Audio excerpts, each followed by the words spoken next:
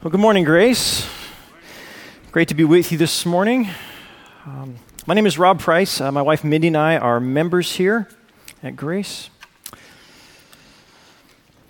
For a good while now, we've been preaching through Mark's Gospel, and we're getting near the end. The past few weeks, we've seen ourselves in Peter's denial, while Jesus makes the true confession. We've seen ourselves in the murder of Barabbas, while Jesus dies in his place. The disciples have all fled. Jesus is now alone. In Mark 15 and 16, we're moving into the final climactic events of Jesus' earthly ministry: his crucifixion, his death, his burial, and his resurrection. And it's this same gospel sequence that we confess in the Creed when we say that he was crucified, died, and was buried. The third day he rose again. So today, in the next few weeks, we'll follow Mark as he leads us through these central events of the Christian faith. And all along, I hope we'll see, as did the centurion, that truly this man Jesus is the Son of God. Mark's Gospel is not a detective novel. Okay, but as in a detective novel, so in Mark, the details matter. The details of all of Scripture matter, but the details are there for a reason, right? They're telling us something. And we especially want to pay attention to the details when a passage like ours is this morning seems just full of them. So our passage this morning, as you might have guessed, is about the crucifixion, right? The crucifixion of the Son of God. This is kind of important, right? But in our passage, it's just wild. We actually hear less about the crucifixion and more about what seems like just random details. Simon, Alexander, Rufus, Golgotha, the wine, the garments, the hour, the inscription, the robbers. We're talking about the crucifixion, for goodness sake. But in a passage about the crucifixion, we're told remarkably little about the crucifixion directly. We actually hear more about the details. But even this is a clue, of course, right? The details matter because they're not irrelevant. They do tell us about the crucifixion, but indirectly. Mark tells us about the crucifixion, its power, its purpose, its perfection, largely through the details. So this morning, we're going to follow Mark through some of the details, not even all of them. We're going to look at Simon of Cyrene and Golgotha and the wine. And then we'll see how Psalm 22 and the inscription and the robbers, how these begin to transform Mark's portrait of the cross. And then last we'll see how the blindness of the mockers doubles as an invitation for us to see. So we're going to look at these details to see what they tell us about the crucifixion of Jesus Christ. So Mark 15, beginning in verse 21. As we read, just note all of the details. And they compelled a passerby, Simon of Cyrene, who was coming in from the country, the father of Alexander and Rufus, to carry his cross. And they brought him to that place called Golgotha, which means place of a skull. And they offered him wine mixed with myrrh, but he did not take it. And they crucified him, and divided his garments among them, casting lots for them to see what each should take. And it was the third hour when they crucified him. And the inscription of the charge against him read, "The King of the Jews." And with him they crucified two robbers, one on his right and one on his left. And those who passed by derided him, wagging their heads and saying, "Aha! You who would destroy the temple and build it in 3 days, save yourself and come down from the cross." So also the chief priests with the scribes mocked him to one another, saying, "He saved others, he cannot save himself. Let the Christ, the King of Israel, come down now from the cross, that we may see and believe." Those who were crucified with him also reviled him. This is the word of the Lord. Let's pray. Father, you love us. In your love for us, you gave your one and only Son. He suffered outside the gate to sanctify us through his blood. Father, we were dead, and you made us alive. We were lost, and you brought us home. We were your enemies, and you reconciled us by the death of your Son. And now you promise us there is waiting for us a crown of righteousness that Jesus Christ himself will award to us when he comes again in glory.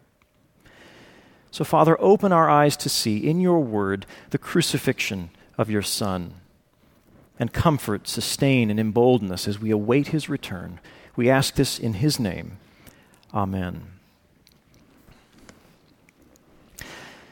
Jesus dies deserted, alone. He's beaten, he's betrayed, he's mocked. Of the four gospel accounts, Mark's and Matthew's, they're the bleakest, right? Mark doesn't tell us about the thief who believed. Jesus in Mark's account doesn't pray from the cross, Father, forgive them, or Father, into your hands I commit my spirit, like he does in Luke's gospel. Nor does he pray, it is finished, as he does in John. In our passage, Jesus, who has been sort of driving the action throughout Mark's gospel, he's gone passive. The miracles cease. His speech becomes silence, and his work becomes suffering. In verse 24, the crucifixion itself, Jesus practically disappears. We're told about the soldiers. They crucify, they divide, they cast lots, they decide, they take. Jesus is merely the object of 1/5 of the soldiers' activity. Jesus, we see him being engulfed by evil. And as we've been going through Mark, we've noted time and again just how quickly he moves. Like Mark's gospel is fast. All along the narrative just goes at a breathless pace. And immediately Jesus did this, and immediately Jesus did that, and then immediately something else. But now, time slows down for Mark. Mark 14 and 15 start going day by day. And then with our passage, Mark starts counting hour by hour. The history of the world turns on these few moments. And they compelled a passerby, Simon of Cyrene, to carry his cross. Jesus is too weak to continue. Right? He'd prayed all night long, intensely, no sleep. Then there were the arrests, 2 different trials. There was a beating. Then Jesus was scourged. And scourging by itself is often enough to kill a man. Right? Now he's staggering along with a 100-pound crossbeam on his back. Jesus is about to collapse right there on the road. Now, when they conscript Simon, it's not because the Roman soldiers felt pity for Jesus. Roman soldiers don't deal in pity. Right? When they grab Simon, they're not trying to make sure Jesus is comfortable. They don't want him to die on the way before he really suffers. And note that these soldiers, they had to force a total stranger to help. Why? Because there wasn't a single friend of Jesus anywhere to be found. But here's this guy Simon, who's coming in from the country. Simon of Cyrene, there was a Jewish community in Cyrene. That's where Simon was from. He's probably in town to celebrate the Passover. It's fascinating how Mark tells this story. Simon was going in the opposite direction of Jesus. Right? Jesus is being led out of the city. Simon is being led into the city. And then Simon runs into Jesus. And though Simon is forced to do this by the soldiers, he then turns around, takes up the cross, and follows Jesus. It's a suggestive pattern, don't you think? Right, chapter 8, Jesus had said, if anyone would come after me, let him deny himself, take up his cross, and follow me. Isn't that exactly what Simon of Cyrene does? But then Mark never mentions Simon again. mean, you wonder what happened to this guy, right? What a privilege. The disciples had all fled, and this is the guy who is chosen to help Jesus carry the cross. Talk about bragging rights. But even if Mark's audience had forgotten who Simon of Cyrene was, they knew his sons. So when Mark mentions him, he explains, you know Simon, the father of Alexander and Rufus? Oh, yeah. All right. And we hear about one of these sons elsewhere in the New Testament. Not too many years before Mark wrote his gospel, probably in Rome, Paul also wrote to the churches that were in Rome. And in chapter 16, Paul writes, "Greet Rufus, chosen in the Lord, and also his mother, who's been a mother to me as well." Okay, so what does this tell us? Well, Simon, on his way to celebrate the Passover, met the Passover lamb in person. His whole direction in life got turned around. He eventually became a believer in Jesus, and he brought his spouse and children to Jesus as well. And 25 years later, his family were leaders in the churches in Rome. It's astounding. Now, let's not forget that when this meeting with Jesus happened, Simon thought it was a total disaster. Right? Simon had plans. He was on vacation. He was on pilgrimage. Right? He was heading into Jerusalem. He was going to worship, and his day got wrecked. He's just passing by. He's just minding his own business. And then these soldiers, they randomly grab him. They treat him like a criminal, assign him a little slave labor, and force him to join an execution party. As he's helping Jesus carry the cross, Simon is far nearer to cursing Jesus than to worshiping him. Like, how could his day get worse? But this is how Jesus saved Simon. Friends, if this is what Jesus can do in weakness, think of what he can do in power. If on the brink of death, Jesus can raise up a dynasty of leaders for the church, think of what he can do seated at the right hand of God the Father Almighty. Jesus was abandoned by every last one of his disciples, but even in weakness he can raise up new ones and restore the old. The fluctuating fortunes of Christianity in America, or of Christianity anywhere else in the world, our hope is not in cultural influence. Our hope is in Jesus. And though the decline and the persecution of the church are certainly cause for prayer and for grieving, they're no cause for despair. The Son of God once brought the universe into existence out of nothing. Do you think he's capable of reviving his church? Of course he is. Right? In a world of uncertainties, this much is sure. Jesus Christ will build his church, and the gates of hell shall not prevail against it. Amen? And then, like Simon of Cyrene, how many of us met the Lord in the wildest of circumstances? Or how many of us are family of those whom the Lord saved in the wildest of circumstances? Or maybe you're not a Christian. Maybe you're kind of like Simon as he was heading into town right now. Like, life was going along just fine for him, for you, but then a crisis has hit. And right now, everything is falling apart. And maybe that's why you're sitting in church this morning.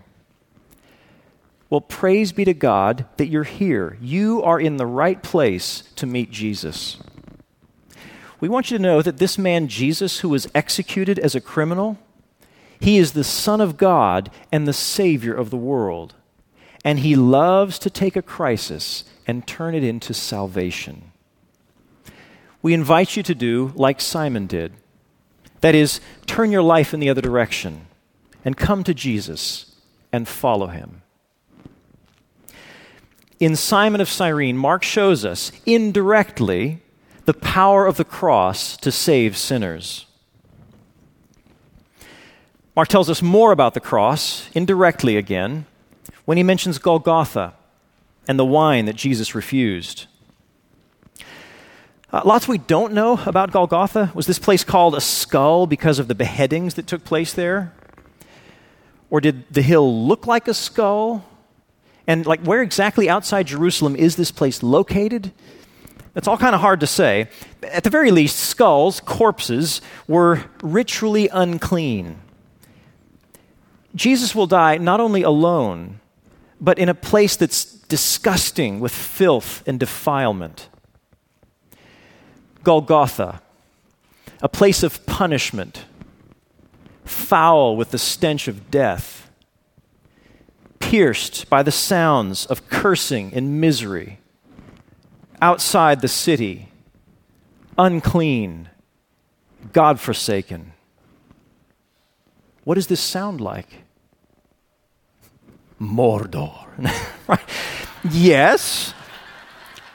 And of what is Mordor a picture?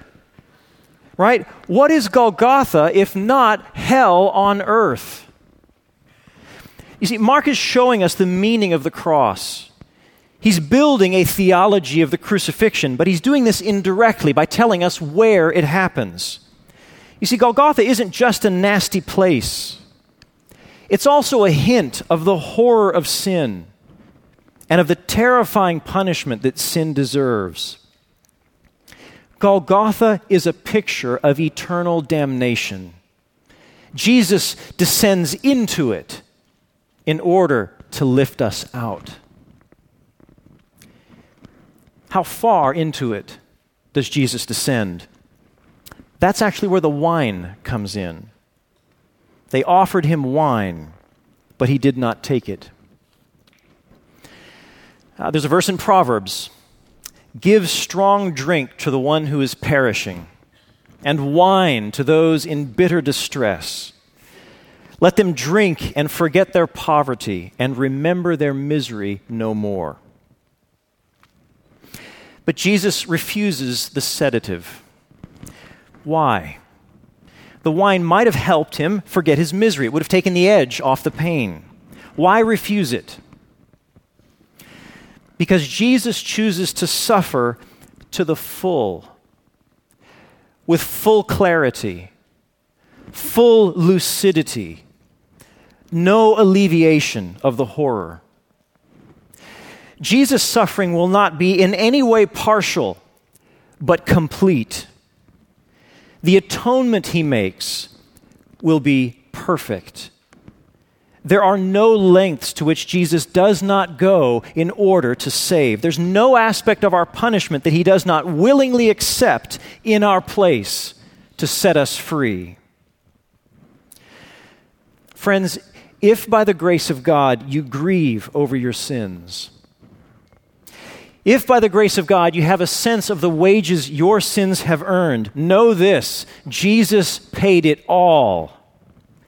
There are no depths of hell to which Jesus does not descend. Mark shows us in the details of the crucifixion the full extremity of Jesus' suffering. It could not have been worse for Jesus, and it could not have been better for us. You see, Jesus suffers completely so that he may save completely. Our sins were laid on him completely, and we bear them no more. Amen? And because Jesus chooses to suffer to the full, he has full sympathy with our suffering. For we do not have a high priest who is unable to sympathize with our weaknesses, but one who in every respect has been tempted as we are, yet without sin. Now, when we suffer, we wish we could forget our misery, but there's no one standing there to offer us a bottle of wine, not usually at any rate. You could start a wine ministry, call it Misery No More. Mostly, we suffer sober. And so if Jesus is going to taste death for everyone, and in the unalleviated way that countless others suffer, he can't get off easy. He can't be on meds. He deliberately refuses wine so that he can drink something else, the cup of the wrath of God, to its very last drops. Jesus has full sympathy with our suffering. And what is sympathy? Well, if you've had a really hard season in life, If you've been through major suffering and you've made it through to the other side, right? If you faced a health crisis or financial disaster, the death of a loved one, right? If you faced loneliness or loss or addiction and the Lord's brought you through it, tell me, how do you feel when you hear about somebody else going through the same thing? Right? All your compassion just wells up within you. Right? You want to go find that person and comfort and advise and pray and cheer them on. That's how Jesus feels about our suffering. Right? He sympathizes with us. He's been there. And he now wants to walk through our suffering with us. Jesus wants to show us how our suffering can make us depend on the Father just like his did. Jesus wants to show us how our suffering can bring glory to the Father like his did. But also like his suffering. Our suffering will probably involve patient endurance. We should expect not a quick and easy solution, right, but a long journey through the valley of the shadow of death. But take heart, friends. He will never leave us or forsake us. This brings us to the crucifixion itself, verse 24. And they crucified him. Crucifixion is as bad as it gets. Deuteronomy, anyone who is hung on a tree, a cross, is under God's curse. You must not desecrate the land the Lord your God is giving you. Crucifixion is both curse and desecration. It's condemnation and pollution. What death is more shameful? Philippians 2, Jesus became obedient to the point of death, even death on a cross, because it doesn't get worse than a cross. Crucifixion was so degrading that it was illegal to execute a Roman citizen in this way. You see, crucifixion is not meant simply to kill. I mean, you can chop off a head to do that. Crucifixion is designed publicly to dehumanize a man and slowly torture him to death. Here, Jesus' body is being broken. Here, Jesus' blood is being poured out for many. Here, Jesus is bearing God's curse for us so that we never will. The garments that once healed those who touched them and shone radiant white in the transfiguration, they're now divvied up amongst the executioners. They're a tip for the hangman. And the soldiers, there they are, casting lots, enjoying a little game, oblivious to the suffering of Jesus, who's exposed now to the further shame of nakedness. It is a scene of total failure. Or so it would seem. What you see in the cross depends on how you look at it. And Mark now begins transforming this scene of failure. On the surface, sure, it's failure. But behind it, something else is going on. And Mark gives us the behind-the-scenes look at the cross by immediately connecting it to Psalm 22. Beginning in verse 24 and extending actually all the way to the end of his gospel, Mark begins a long dialogue with Psalm 22. Y'all should read Psalm 22 this week. It's like the answer key to the rest of Mark's gospel. Go for it. Psalm 22 says, "They divide my garments among them, and for my clothing they cast lots." Mark 15, "They divided his garments among them, casting lots for them." So Mark uses Psalm 22 to show that the apparent disaster of the crucifixion that actually fulfills lots of specific prophecies. Right, the crucifixion had been in the plans all along. For the disciples, the crucifixion sure came as a nasty surprise, but not for Jesus. Right, all along he's been talking about fulfilling the scriptures, and Psalm 22 is one of those. But Mark does something else with Psalm 22 that's absolutely wild. By alluding to Psalm 22 here, and then in the next verses by drawing our attention to the inscription and to the two robbers, Mark paints for us an astounding double vision portrait of the crucifixion as enthronement. In Mark's subtle lighting, the cross appears as a throne. But it depends on how you look at it. Pilate obviously sees nothing of this. Right? He has Jesus labeled King of the Jews in order to mock the Jewish leaders.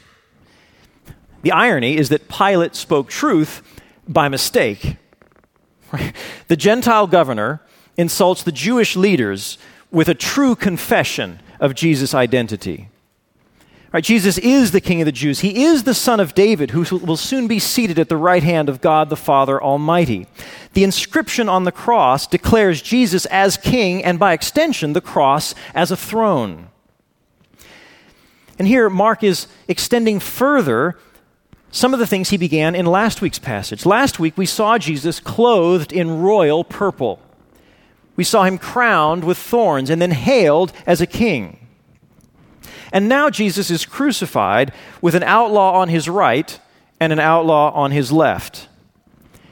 This also is royal imagery. A king flanked by attendants on either side, the royal retinue. Right, remember when James and John had said to Jesus, "Hey, Jesus, you think one of us could sit at your right hand and one at your left in your glory?" That is, when you reign as king, when you've got princes seated on either side of you. For Mark, the cross doubles as a throne. But Gentile and Jew, Pilate and priest alike, they're blind to who Jesus really is. All they see is a blasphemer, a criminal, right? An unfortunate do-gooder caught between conflicting political interests.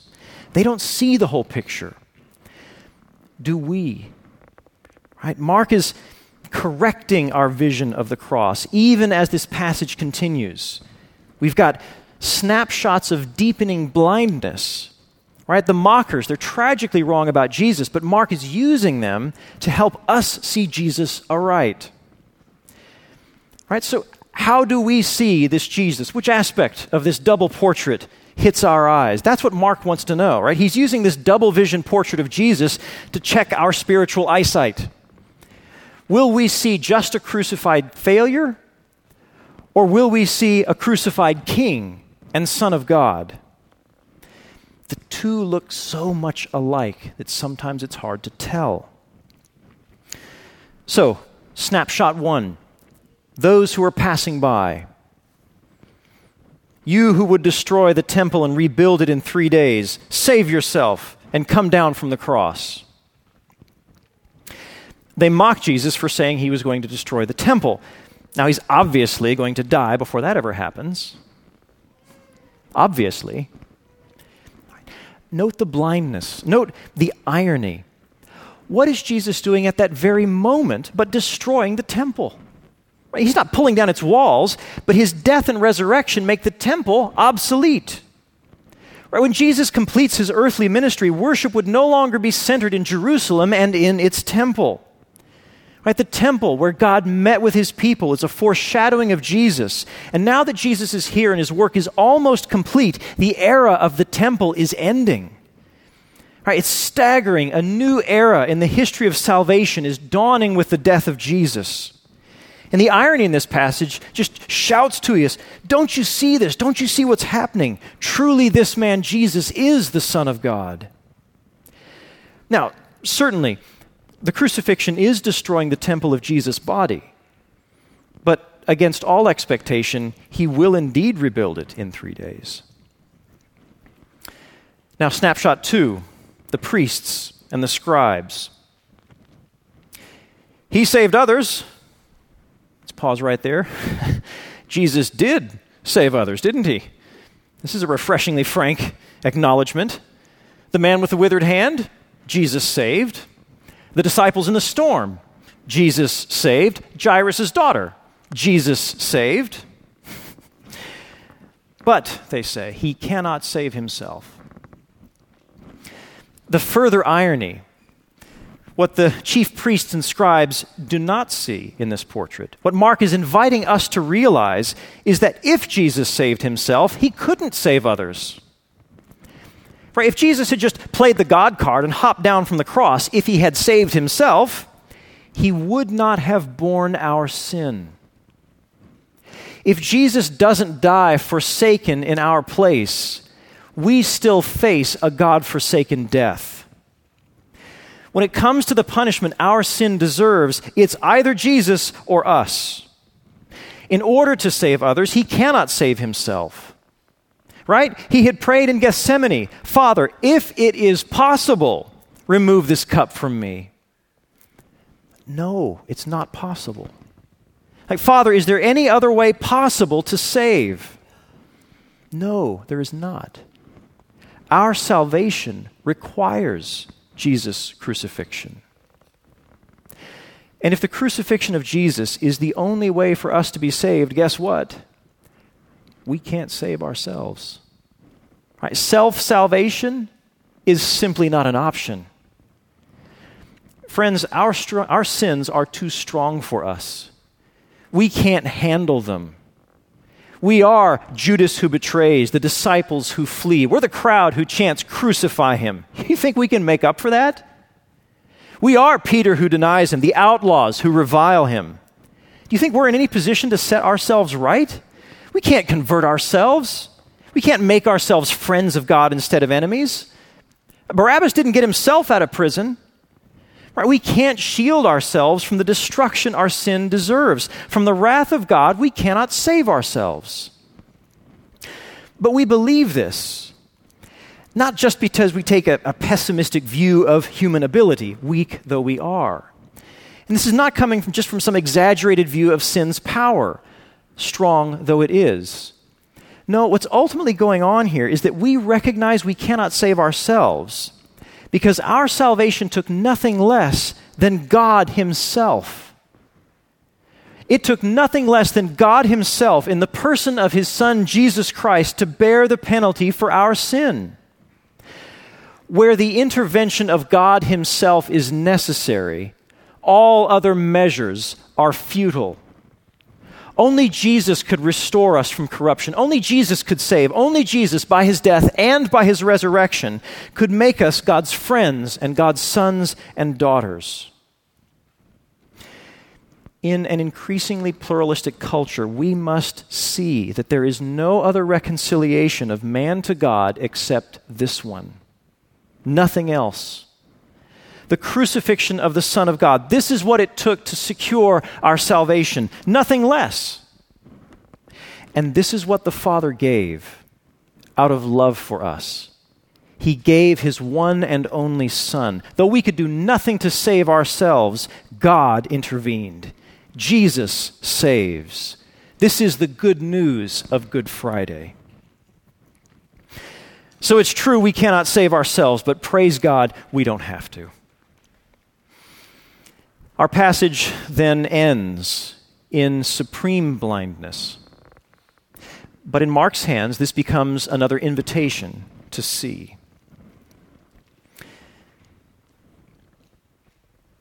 They say, verse 32, "Come down from the cross that we may see and believe." So the priests and scribes are not totally unaware of what's happening, right? They know what the issue is. Will they believe that Jesus is the Son of God, or will they not? Clearly, they will not, and they use their settled rejection to taunt Jesus. And, "Hey, Jesus, do one of those clever tricks, so we can see and believe." Now, as readers of Mark's gospel, we know that this is not a promising strategy. Right? Earlier, the Pharisees had watched Jesus to see whether he would heal on the Sabbath. They did see the healing, but they did not believe.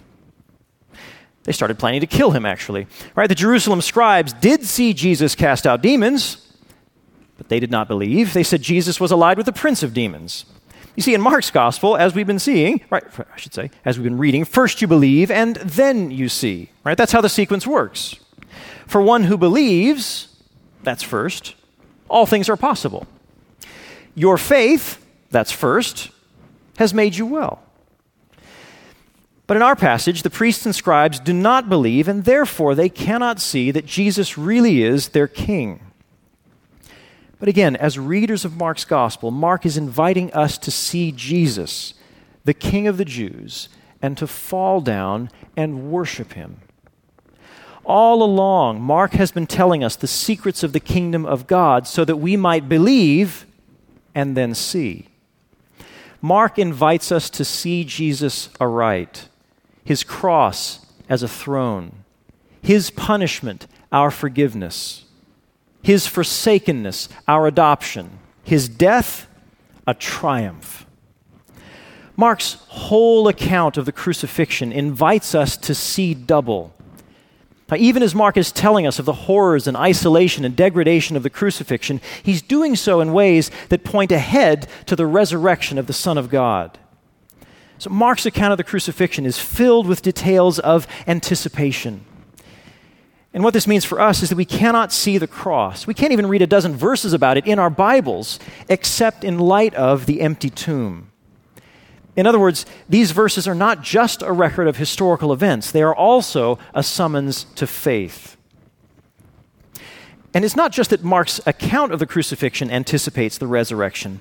Jesus himself, as he was being crucified, was anticipating the resurrection. Right? Hebrews tells us that it was for the joy that was set before him that Jesus endured the cross. As Jesus is dying, he's looking ahead to this glorious redemption. And so, friends, as we see Jesus dying, we must also see, double, at the same time, the redemption his death accomplishes. Even as we proclaim a crucified Messiah, we must also say, he is not here. He is risen. Truly, this man Jesus is the Son of God. Amen. Let's pray. We praise you, Father God, because you did not despise the suffering of your afflicted Son. You accepted his suffering in our place. You canceled the record of sin that stood against us, nailing it to the cross. You made him to be sin who knew no sin, so that in him we might become the righteousness of God. And so by your Holy Spirit, Heavenly Father, open our eyes to see the glory of your crucified Son. Enable us to rest in his salvation, to strive for his kingdom, to yearn for his return. We ask this in his powerful name. Amen.